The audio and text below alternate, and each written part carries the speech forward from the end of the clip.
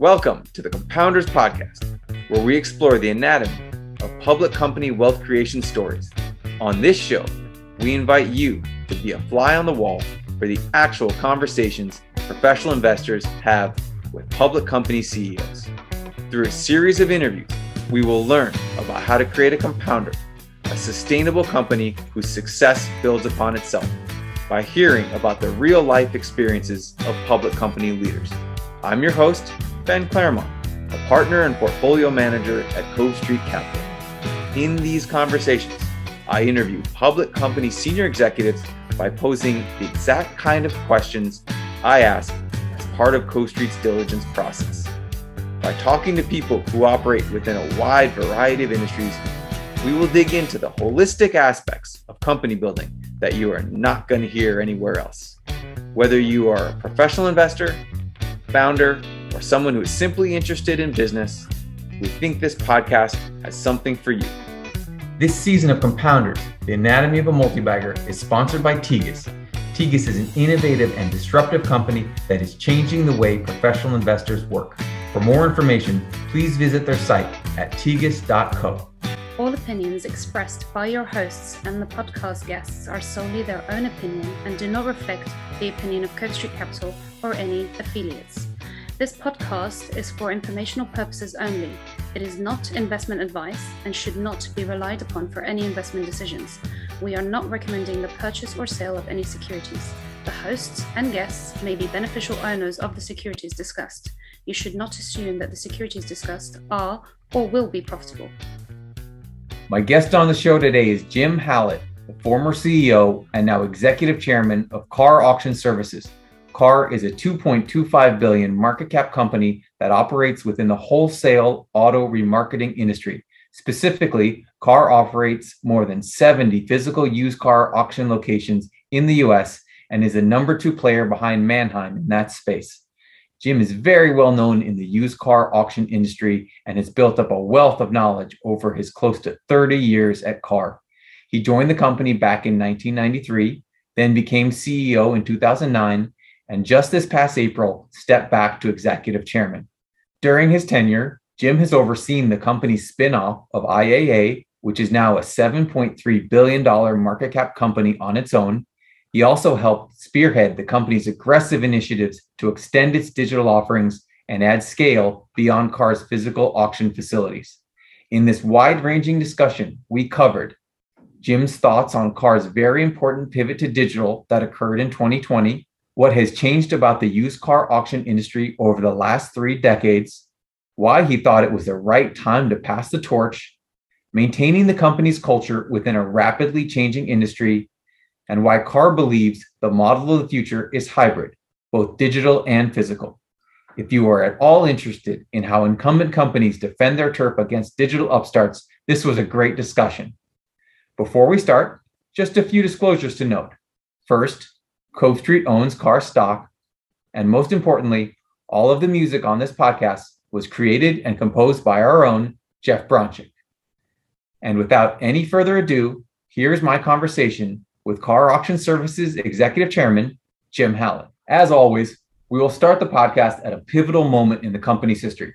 Let's go back to the spring of 2020. The COVID outbreak forced you to temporarily shut down your physical auctions, and the company made the strategic decision to go all in on a digital strategy. For a company that was really well known for facilitating on-premise auctions where buyers could literally kick the tires, this was a significant strategy shift. Can you talk about why you made that decision and how you have been able to pivot over the last year or so? Ben, I would take you back a little bit further than COVID. Part of our strategy leading up to COVID in the previous few years was to go to a more digital model. And we'd been focused on trying to go in that direction. And then along comes COVID, and COVID really shut us down. We were unable to do business in many of our locations or restricted in doing business in other locations. And we're really focused on safety. We're focused on the safety of our employees. We're focused on the safety of our customers. As you know, we weren't allowed to social gather, and we had to distance ourselves. And quite frankly, we couldn't run physical auctions. You could not have hundreds of dealers standing shoulder to shoulder in an auction lane bidding on automobiles. And so we made the decision that we were going to just accelerate our digital journey that we'd started a couple of years previously. We decided that what we'd planned to do over the course of the next maybe 2 to 3 years, we basically took care of that over the course of 2 or 3 weeks. We shut down for a 2-week period. We got all of our auctions equipped with the technology and the resources that they needed to become digital. And we started selling 100% digital. So it was kind of something that we were leading up to, something that we were planning on going in that direction. And COVID just really accelerated in a manner in which we never thought possible. It's amazing how much you can get done and things you can accomplish when your back's really against the wall. You mentioned safety there. And for anyone who's never been to a physical car auction, it's crazy to hear, but there's actually a fair number of people who get injured every year in that process. So I'm curious about the decision that even post, the COVID shutdown, that you've decided to stop running cars physically with the idea of protecting people, and you were willing to do that even if it meant you would lose share. So, I mean, I think that speaks to the culture of the company and what you really care about. But I'd love to hear that thought process as well, like, the safety versus market share question there. Yeah, I've been a very outspoken critic of running automobiles through auction lanes. Something that's been on my mind for a long time. You mentioned, and I'll reinforce, there are a lot of serious accidents in our industry running cars through the lanes. In some cases, there's fatalities. And if I think back to one of the most horrific fatalities in our industry happened a few years ago. Now, this didn't take place at our auction, but it happened at one of our competitor auctions where 5 people were killed in one single incident. And I just knew that this cannot continue. Somebody's going to step in here and legislate that we don't run cars through auctions, or we're going to have to change the way we protect not only our customers, but our own employees. And with me, it was a personal thing. If I go back to my early days in the auction business in Ottawa, Canada, one of my childhood friends got run over by a vehicle in the auction lanes. Now, thank God he's lived and gone on to live a pretty normal life, but it's always stuck with me. And I continue to ask myself, why do we run 3,000 pounds of metal through an auction lane where there's hundreds of dealers standing shoulder to shoulder, and one slip of an accelerator or an issue with a vehicle can cause 5 people to die? I mean, why do we do this? With the technology we have today, with the imaging and the data that we have today, I always felt there was no reason to run a vehicle through an auction. And with that said, COVID comes along and we don't run any cars through as a result of COVID. And what we learned from not running cars through is there's really wasn't any difference in the proceeds. We got at least equal to or higher than what we would get if we ran the car through an auction lane. So that was a bit of a myth that really wasn't true. I mean, there's no reason to run a vehicle through. Now, with that said, COVID, some people think it's over. I don't believe it's over. Some people have continued to run vehicles in their auctions. My hope going forward is an industry that we could come together and that we would never run another car through an auction lane again in the future. Got it. That makes sense. So getting to this strategic shift that you've witnessed, and obviously it's been accelerated by COVID, but I can imagine if I'd been at the company for 15 years or 20 years, a lot of the change so fast could have been a bit shocking. So I'm wondering, what you've learned about communicating with stakeholders and keeping people motivated that has helped you navigate through this transformational change? Yeah, I think the key word that you mentioned there was communicate. And whenever there's massive change or a transformation going on within a business or an organization, I think the key is to really communicate to all stakeholders. And in our case, first and foremost, it was communicating with our employees and helping them to clearly understand that this is not a knee-jerk reaction, that this is a organized plan, strategic move, and this is the way that we're going to go with the future of the business. We're committed to it, and to get their buy-in and to get their support for what we're going to do. And I think the biggest thing is not just what we're going to do, but why we're doing this and why it makes sense as part of our strategy. On the customer side, same deal. Get out in front of your customers, be transparent, tell them what you're planning on doing, tell them what the course of action will be, and help them understand the why. And I can tell you in our case, we had many employee meetings, we had a number of town hall meetings, we had customer calls on a weekly basis where we could have hundreds of customers on a conference call. We were just explaining the vision, explaining the logic and the strategy that we're going with. And I think when people truly feel they're getting transparency and they're getting the straight goods, so to speak, I think there's a high likelihood that they can find a way to support you. Got it.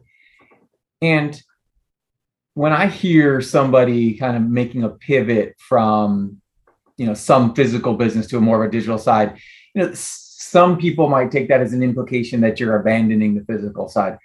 But in this case, the physical auction side has been, really successful over a fairly long period of time. So I'm wondering, what are the key elements to the physical side that of your success? And then how do you think those can help continue to propel the company into the future? Well, I start with saying, and I want to be very clear, we're a digital company.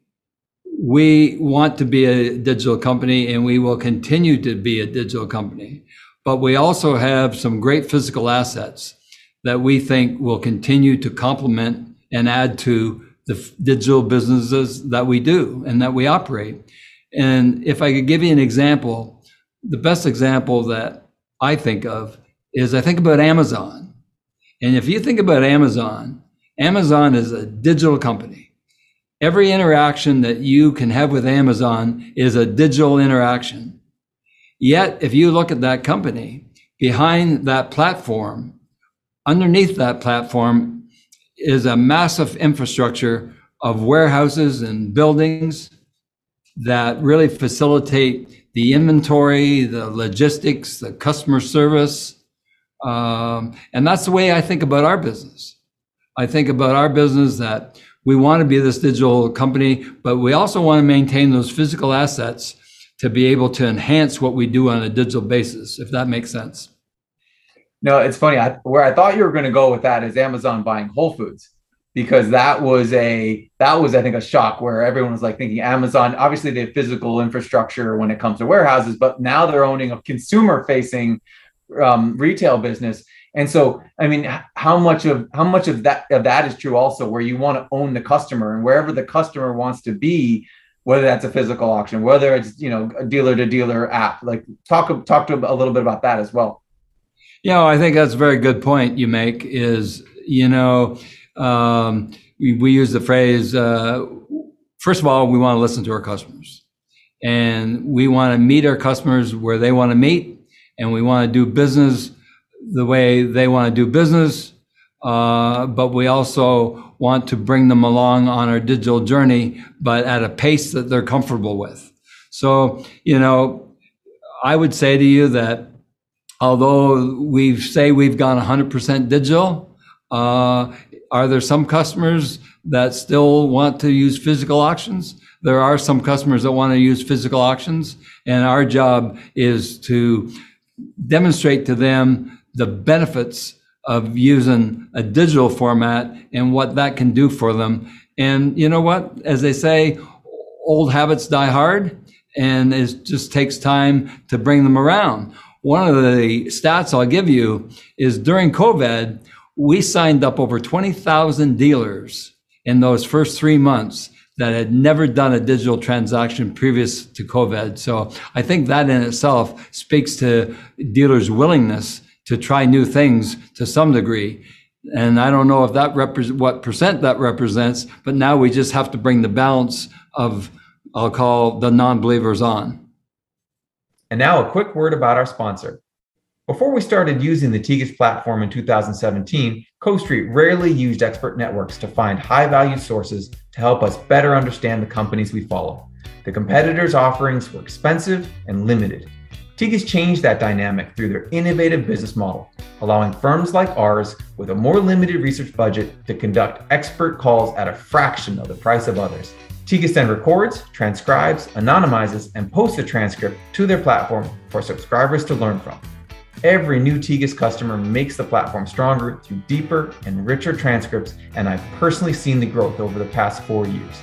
The Tegus network of experts and platform of previous calls has made the service an indispensable part of our investment process. In fact, we now use the word Tegus as a verb. If you haven't tried Tegus before, I highly recommend going to tegus.co for a free trial and to start Tegusing your research.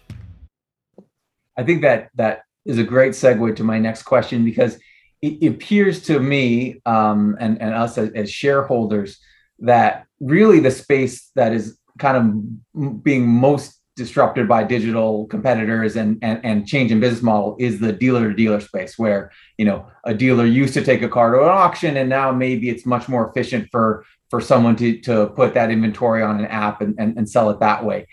So maybe talk a little bit about your journey in terms of going from more physical focused to digitally focused on the D2D space specifically, and you know the move that you made with Backlot to become a real player in the digital dealer to dealer space.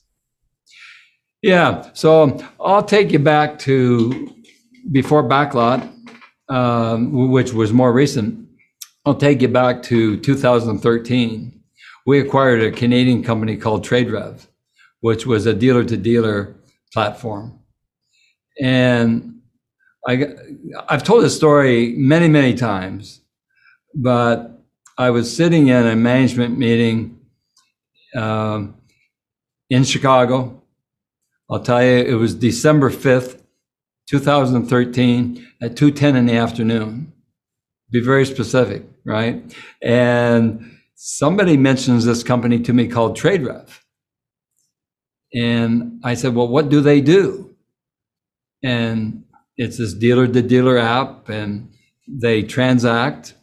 And this is basically the way it works. And, you know, quite frankly, I'm a former dealer and have bought and sold a lot of vehicles, wholesaled a lot of vehicles.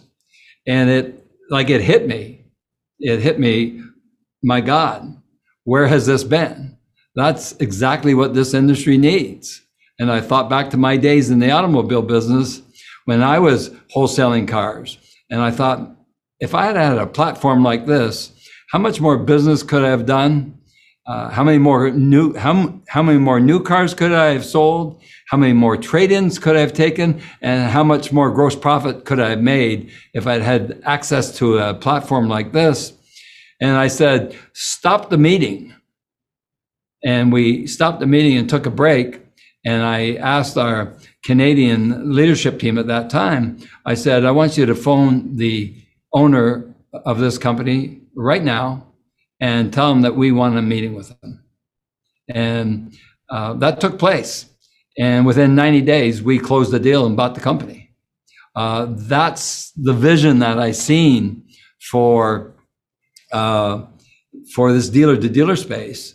And so we continued in the dealer-to-dealer space. And quite frankly, it took us a while to get it right. And over the course of time, we also identified Backlot Cars as a strong, growing player in this space. We like Backlot. Their business model was a little bit different than us. Their days to sell was a little bit different. Their go-to-market strategy was a little bit different. But the thing that we were most impressed with the management team. These were young entrepreneurs that grew up in the business. They really knew the business, understood the business. We felt we could bring them into the company and that they could lead the dealer-to-dealer space. So we basically combined Backlot and TradeRev in the United States. We maintained it on the Backlot platform. In Canada, we still run the TradeRev platform. And now we've really positioned ourselves to take a leadership position in this dealer-to-dealer space, both here in Canada and the US. So what's interesting about the dealer-to-dealer space is, call it 14, 15 million cars in the US are moving dealer-to-dealer. And that seems like a really large total addressable market for you and the competitors in that space. So I'm wondering, disruption is such a overused and probably, maybe overemphasized term these days, because everything, is in some capacity is facing some kind of disruption, I guess. But I'm interested, there's a very well-known company that really gained a lot of share in this space, in the dealer-to-dealer space over the last few years. I'm wondering if you've learned any lessons about defending your turf as a company that's kind of an incumbent and a legacy company that's also building a dealer-to-dealer digital space or a dealer business. Any thoughts there on kind of defending against the upstart? Absolutely. First and foremost, don't be too proud, and don't get too comfortable, and think that you're going to maintain your position just by the status quo. And you better disrupt yourself. And you can disrupt yourself, or you can let somebody else disrupt you. And at the end of the day, you can end up paying a lot more to get to where you want to be. So, we built a lot of technologies over the years that has proved out very, very well.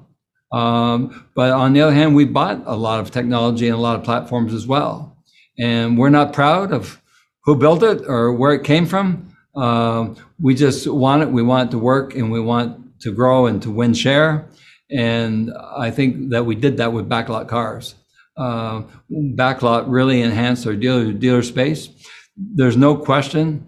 There was a gap between number one and number two in the industry. We felt that we had the right to win here, and we felt that we could have the leadership position. And acquiring Backlot really accelerated us in that leadership position, or getting towards that leadership position. That's a great lead into my next question, because there's always this dynamic when you're looking at M&A. Should we buy it or build it, right? Like, do we have the internal capabilities to build this internally, or should we go out and acquire it? So I'm interested how you thought about, as you're looking at you were looking at the TradeRev business and you spent a fair amount of money trying to develop that. I'm interested what the thought process looked like of, we can either build, we can build in similar capabilities to what Backlot is offering internally versus just going out and acquiring them. How did that work? Well, I think it comes down to, time and money. I felt that we didn't have enough time. And we could probably find enough money, but it was probably going to be a lot more expensive trying to do it on our own. Here we had a company with a proven management team, a great platform, I'm repeating, forgive me, but great go-to-market strategy. And they were the fastest growing. A Backlot at the time, if you took the 3 or 4 major players in this market, Backlot was the fastest growing and was acquiring the most share. And that's a company that I want to be with. And I felt that my chances of catching up and getting into that leadership position would be I'd have a much more greater opportunity for success by acquiring Backlot than by trying to do it on our own. And I think you have to know, and you have to be committed to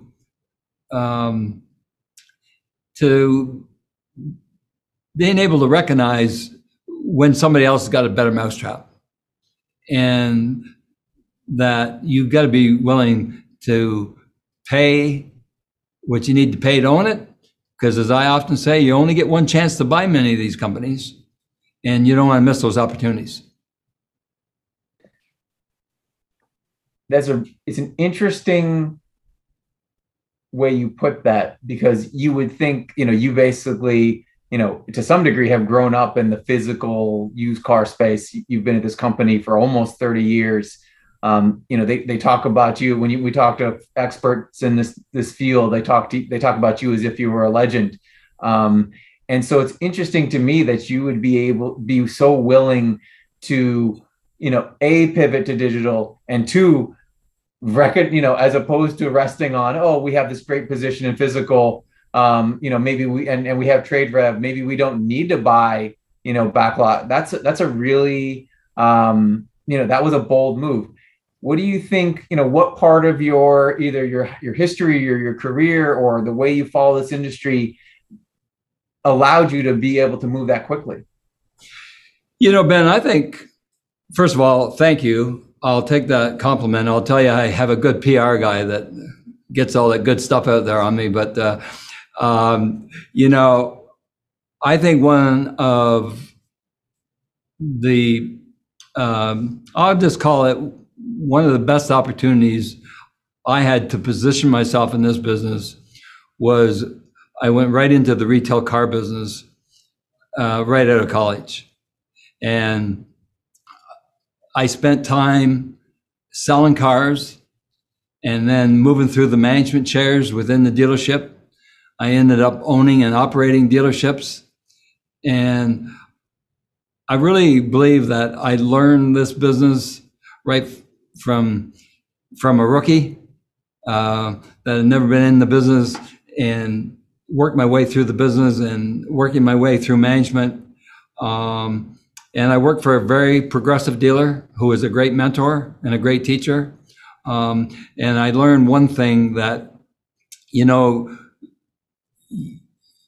if you are willing to listen to others and understand others and look at others' point of view, and be willing to change, to take on change. I love change.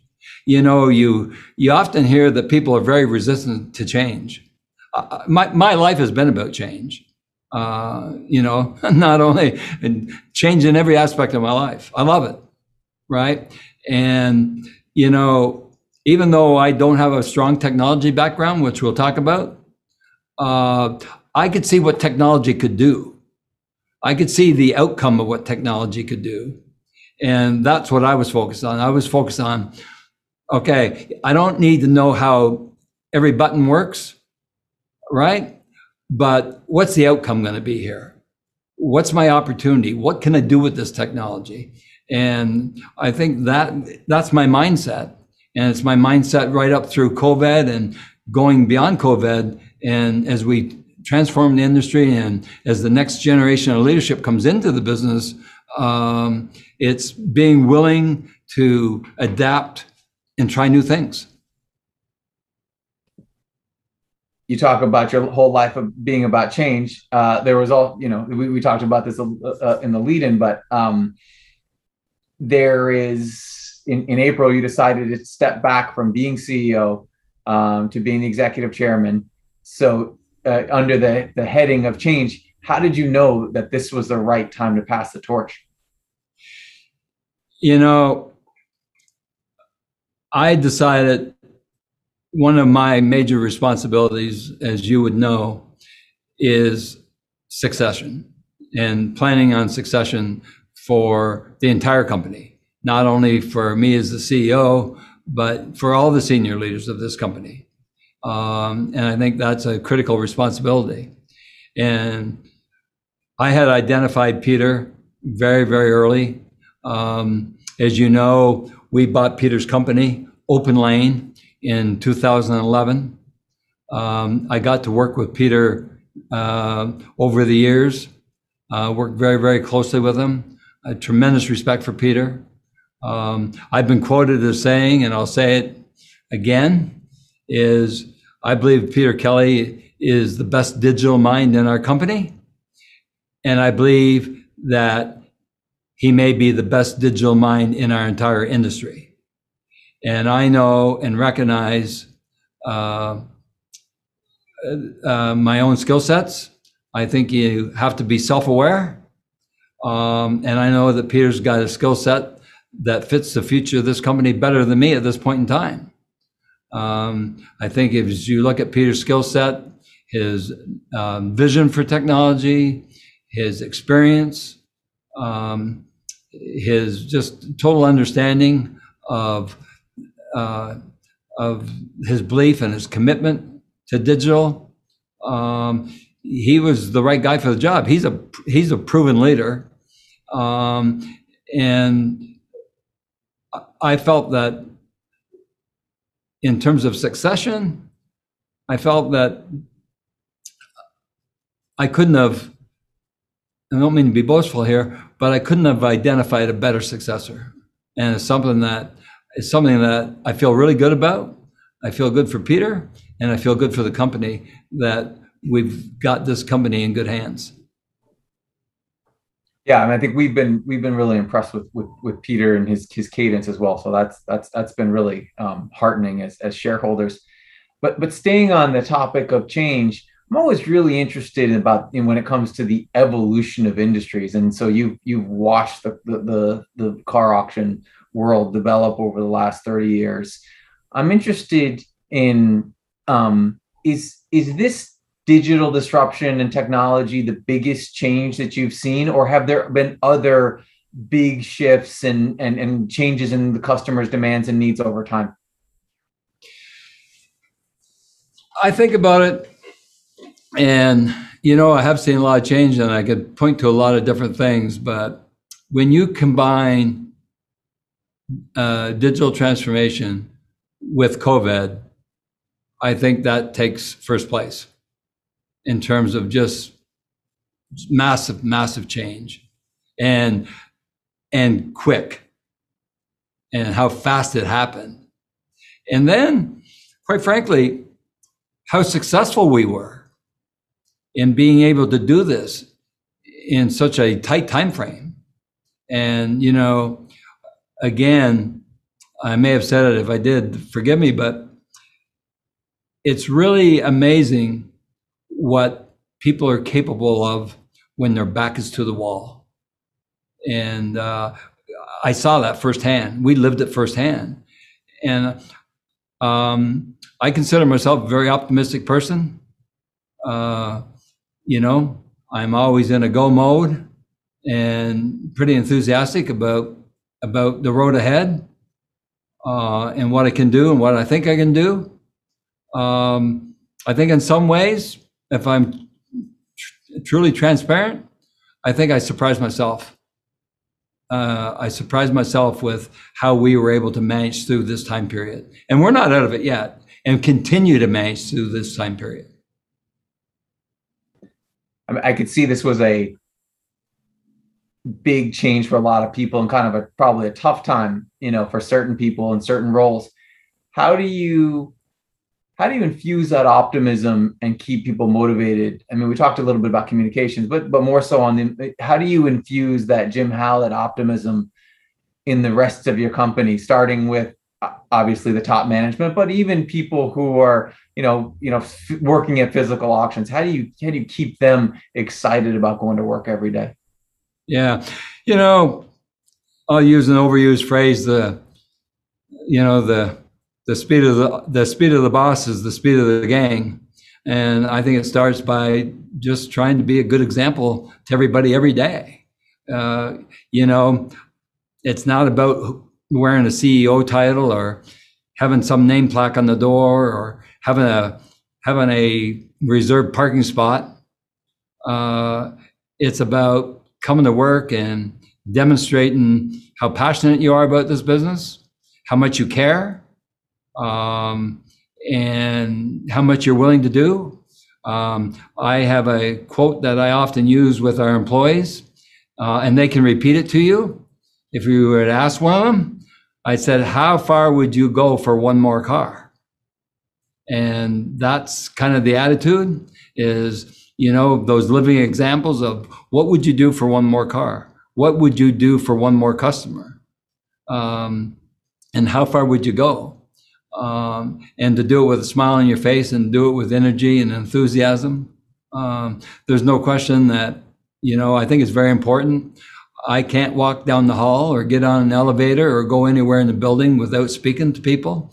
I never look at my shoe tops. I'm always looking at people and looking them in the eye and asking them how their day is and how things are. And, you know, I think it's just being human, and it's not getting caught up in your own press, right? Not getting caught up in your own importance and not making it about you, but making it about them and making them feel that they're engaged in the business, that you are welcoming their input, you're feeling their contribution.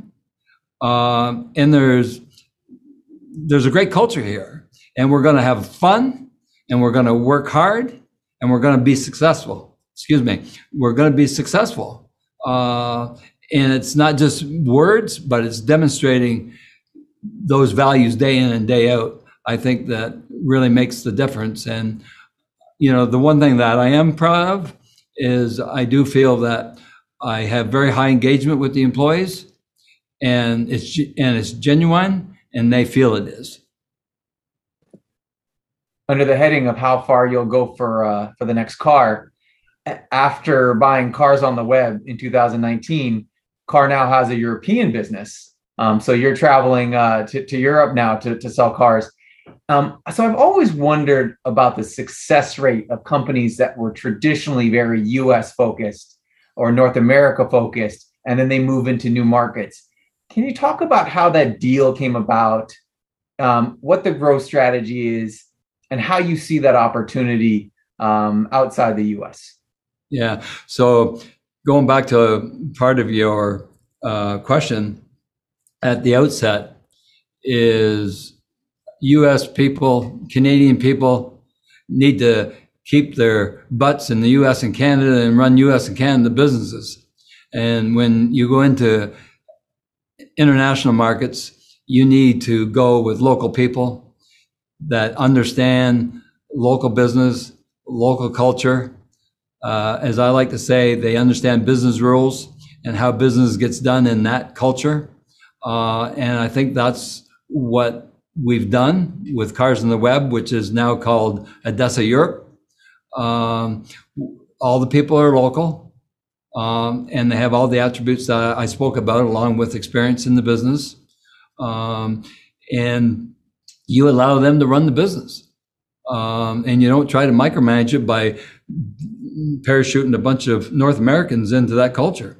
And we do have certainly oversight here in North America over that business, that we check in and report on that business, that makes sure that business is in good shape and in good order and is being supported, whether through resources or capital, but really allow that business to run. And that business has done well for us. If you think about it, the car park in Europe is equivalent to the size of the car park here in North America.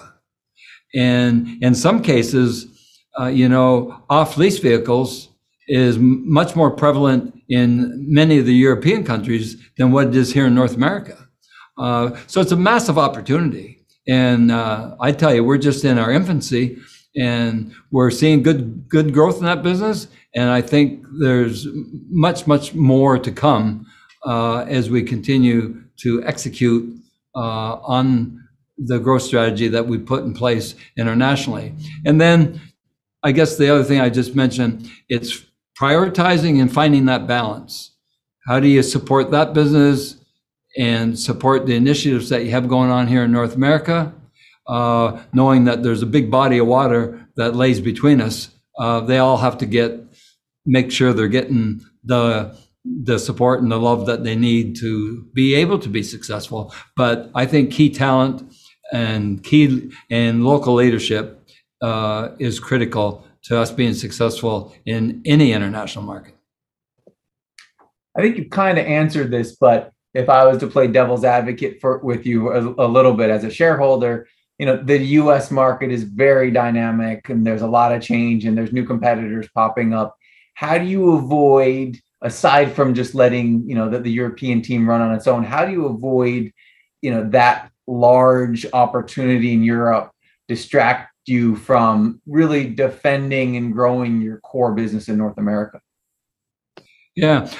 Well, I think that we need to continue to grow. And this is a big opportunity. And I don't want people in North America getting distracted if we call this the core business. And so I think I am repeating a little bit. I do want that local talent to run that business. I don't want them to be distracted with what's going on in North America, nor do I want North America to be distracted with what's going on in Europe. But at the end of the day, when we put it together, I want to see a good outcome for all constituents. Got it. We've talked a lot about people, but I'm interested in terms of talent and talent acquisition, given the state of the current company. So, this company is located in Carmel, Indiana. Are you finding a situation where it's hard to find software engineers and digitally savvy people in Indiana and you have to hire in other areas? How are you thinking about that, especially, just given the war for talent we're seeing in the technology space? Yeah, well, let me say Indiana, how about the world? Talent's hard to come by.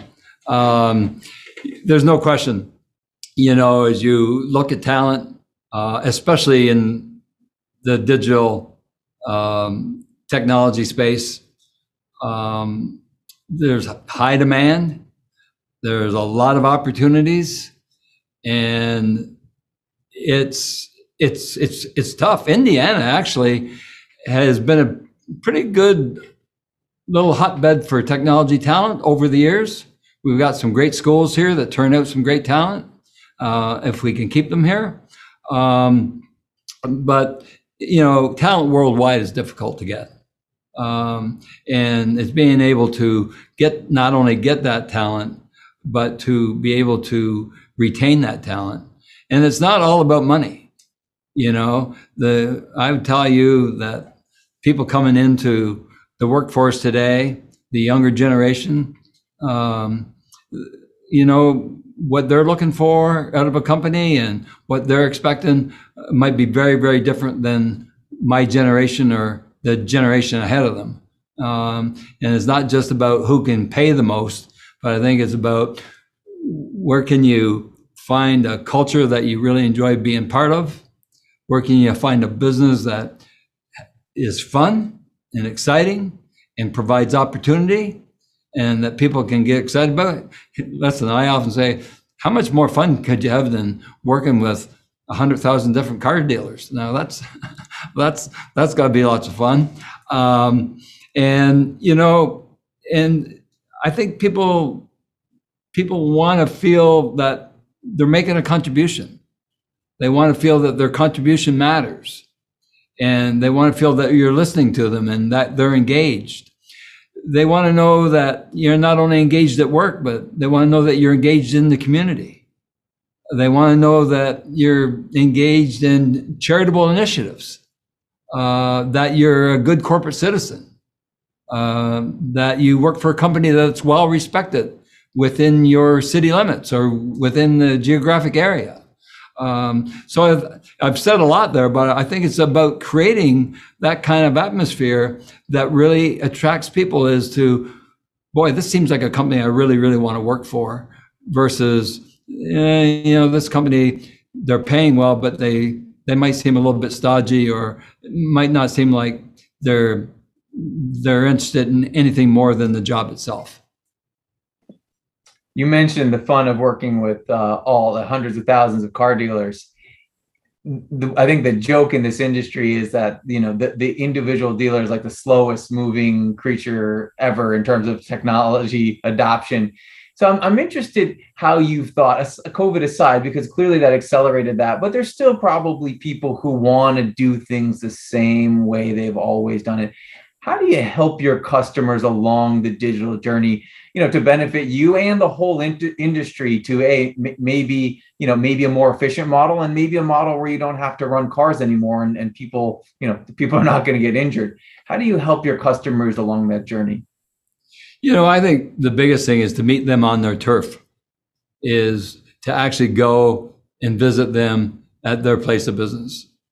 And first of all, thank them for their business, and thank them for the way that they want to do business, and to understand and be empathetic with how they think and how they feel about how they conduct business. But then also to be able to share with them, there are a couple of products that I'd like to show you. There are a couple of alternatives.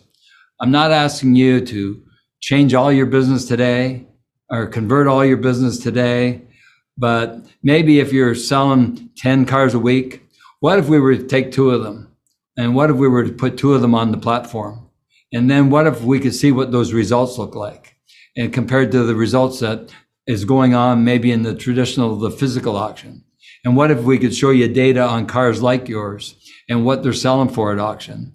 And what if we could show you how easy it is to operate this computer? I mean, some of these people don't even have a computer in their office. What if we could get you set up with technology? What if we could have someone come in and train your people how to go online and buy cars? Let's sit here and look at a car right now. Let's post a car right now. Let's see how quick and easy it is to take photos, how quick and easy it is to post a car, and how quick and easy it is to buy or sell a car. And that is done one customer at a time. That's not done across the board with 100,000 dealers. It's really taken the time. And I'll tell you where I think we've done a really, really good job with that. I think we've done a really good job with Backlot Cars, TradeRev, OpenLane, all those platforms. I think our people have done a good job of connecting with the dealer. And, the last thing a dealer wants to hear, and I can tell you because I was one, the last thing a dealer wants to hear is, don't come in and tell me that I'm a dinosaur. Don't come in and tell me that, for lack of a better word, that I'm not up with the most current way of doing business, because that would be dead on arrival. I think it's just bringing that dealer along with you, and never pushing it without his consent or her consent of, I'll give that a try. And more often than not, if I said to a dealer, listen, you got 10 cars, can we post 1 or 2 of those on a platform? And that dealer, you built a relationship with that dealer, he's not going to say no. And they're going to give it a try.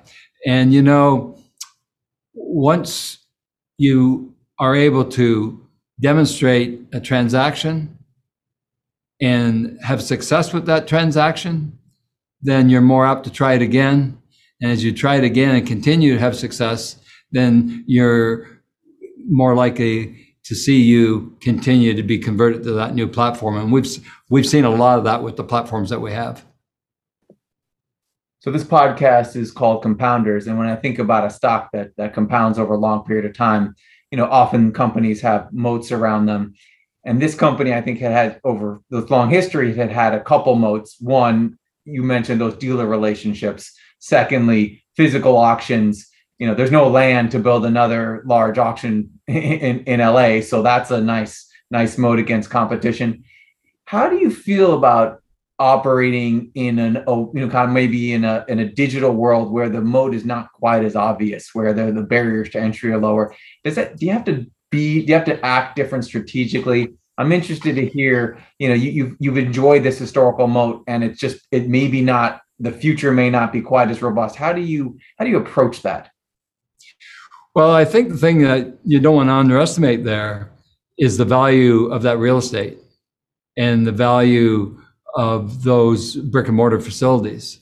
I will still tell you, in the digital world, the complements of a brick and mortar and the acreage to go with it is a very critical asset that a lot of digital companies don't have. And that's why I think we're very well positioned, because it's not just about buying or selling a vehicle and transacting a vehicle, but it's about the other things that we do. It's about the other services that we provide. It's the transportation, the check-in, the inspections, the photos, the reconditioning, the paint and body, right? All of the additional services that you're doing to those vehicles that take place to enhance the value of those vehicles. You spoke about one of our competitors in the D2D space, in the dealer-to-dealer space. That competitor has none of these facilities, can provide none of these services. And then you take that and you couple it with our buyer base. Our buyer base is, I'm always careful with this, but our buyer base is somewhere in the neighborhood of 150,000 unique buyers. And quite frankly, there's only one other company in the world that has that, right? And it's not that competitor, right? But what I'm saying is, you take our buyer base, you take all of our ancillary services, you take our real estate, our brick and mortar, and you put that, and on top of that, you lay this beautiful platform over it. You've got a winner.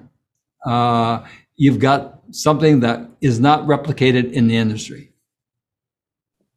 Yeah, I think we are firm believers that hybrid works, and I think going back to our Amazon example of physical and digital, I think there are numerous other examples where that's proven to be the case.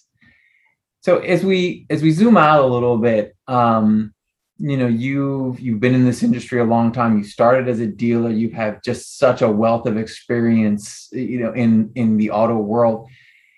What do you think you'd like for people to think of as your legacy at KAR? Like, what if when people talk about the Jim Hallett era, what kind of elements would you want people to highlight? Ben, I'm not really focused on my legacy. I don't really think it's about me.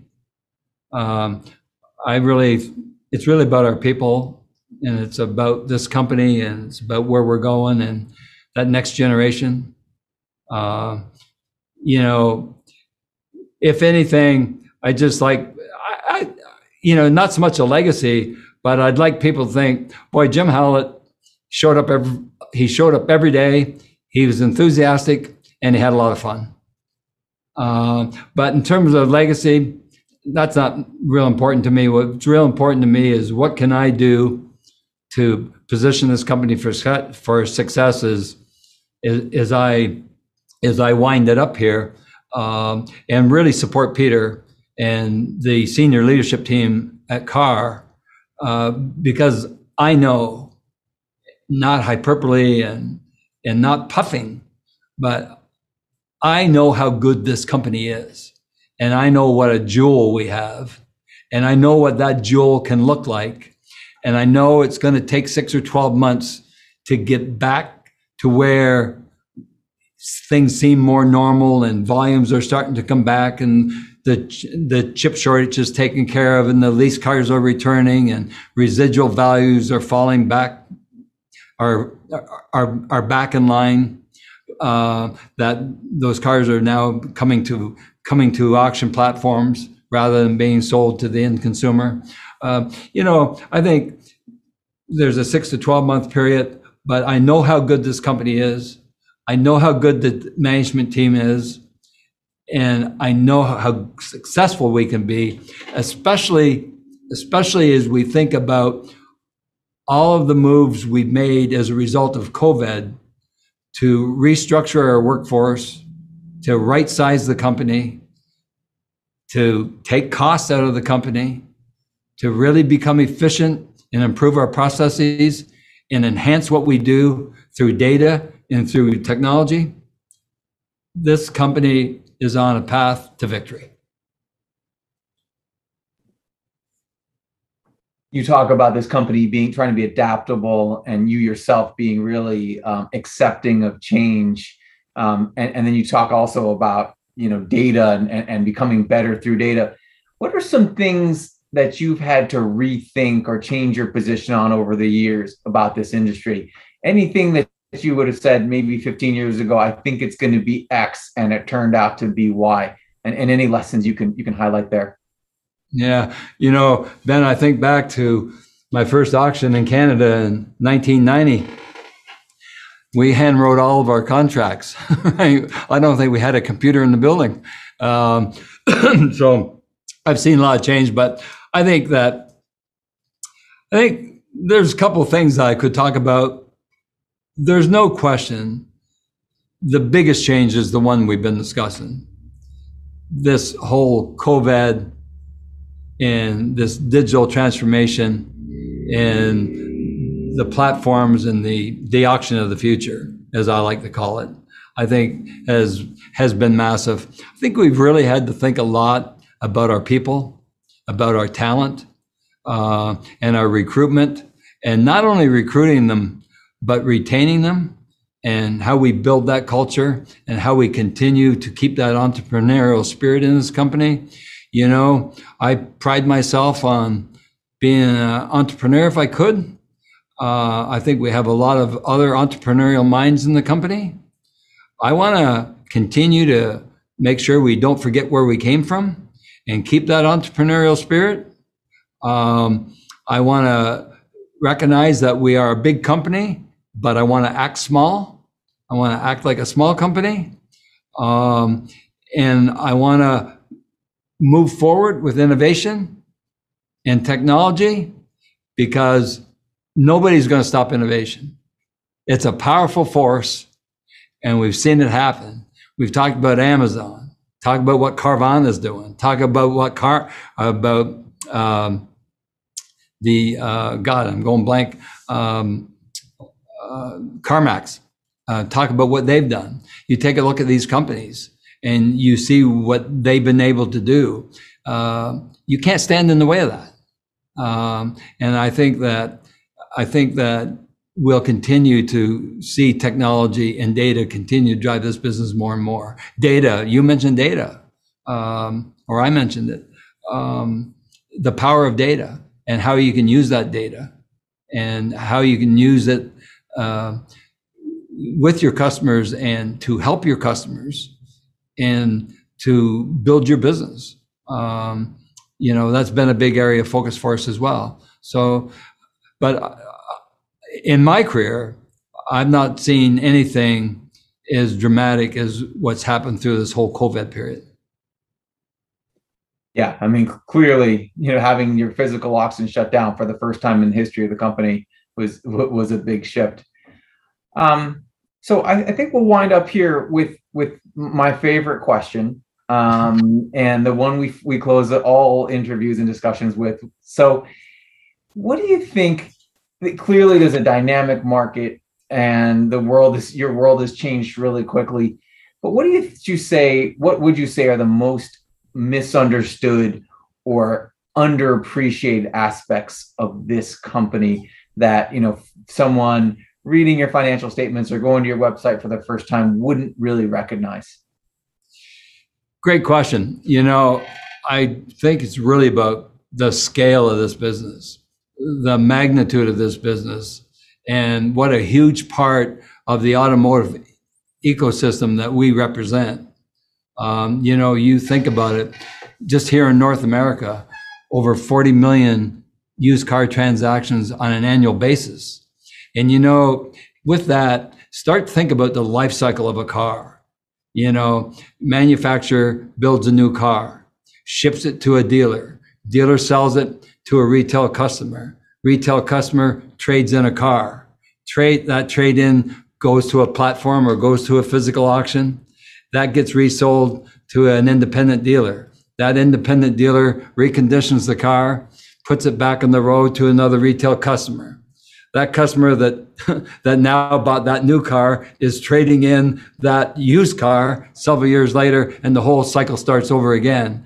And I think they just don't understand how that whole ecosystem works, and just the sheer size of it and the number of dealers that we support, independent dealers and franchise dealers. You know, I said somewhere in the neighborhood of 150,000 different dealers, and how we are able to take what I call all of this chaos and organize it into a very professional, and I think a very professional and disciplined, organized business. I'll add just one note there, and maybe you can comment on it, that, you know, I think when a common misunderstanding we find when we talk to other people about this is that not every car sold by, you know, either a dealer or a captive insurance company or a captive finance company or fleet can be sold by using an app. There's, you know, there's services that need to be on top of it, or, you know, there's just reasons why it's really hard to do everything digitally. Is that a fair understanding of, you know, what the market looks like if you really zoom in on an individual transaction? Absolutely. There's no two individual transactions that are the same, to your point. And every vehicle is going to require something different. And it's not cookie cutter.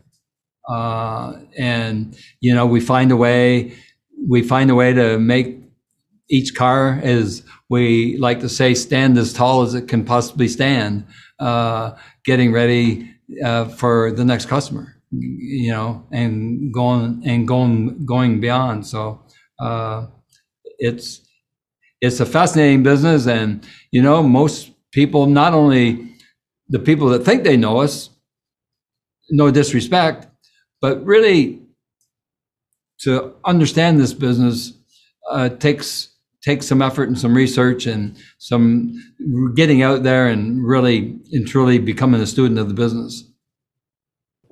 Well, I will say that I follow this company for probably close to 7 years now, and I still learn something new every time I listen to an expert call or I talk to your CFO, because there's just a lot of nuance in this market that you just can't paint with a broad brush.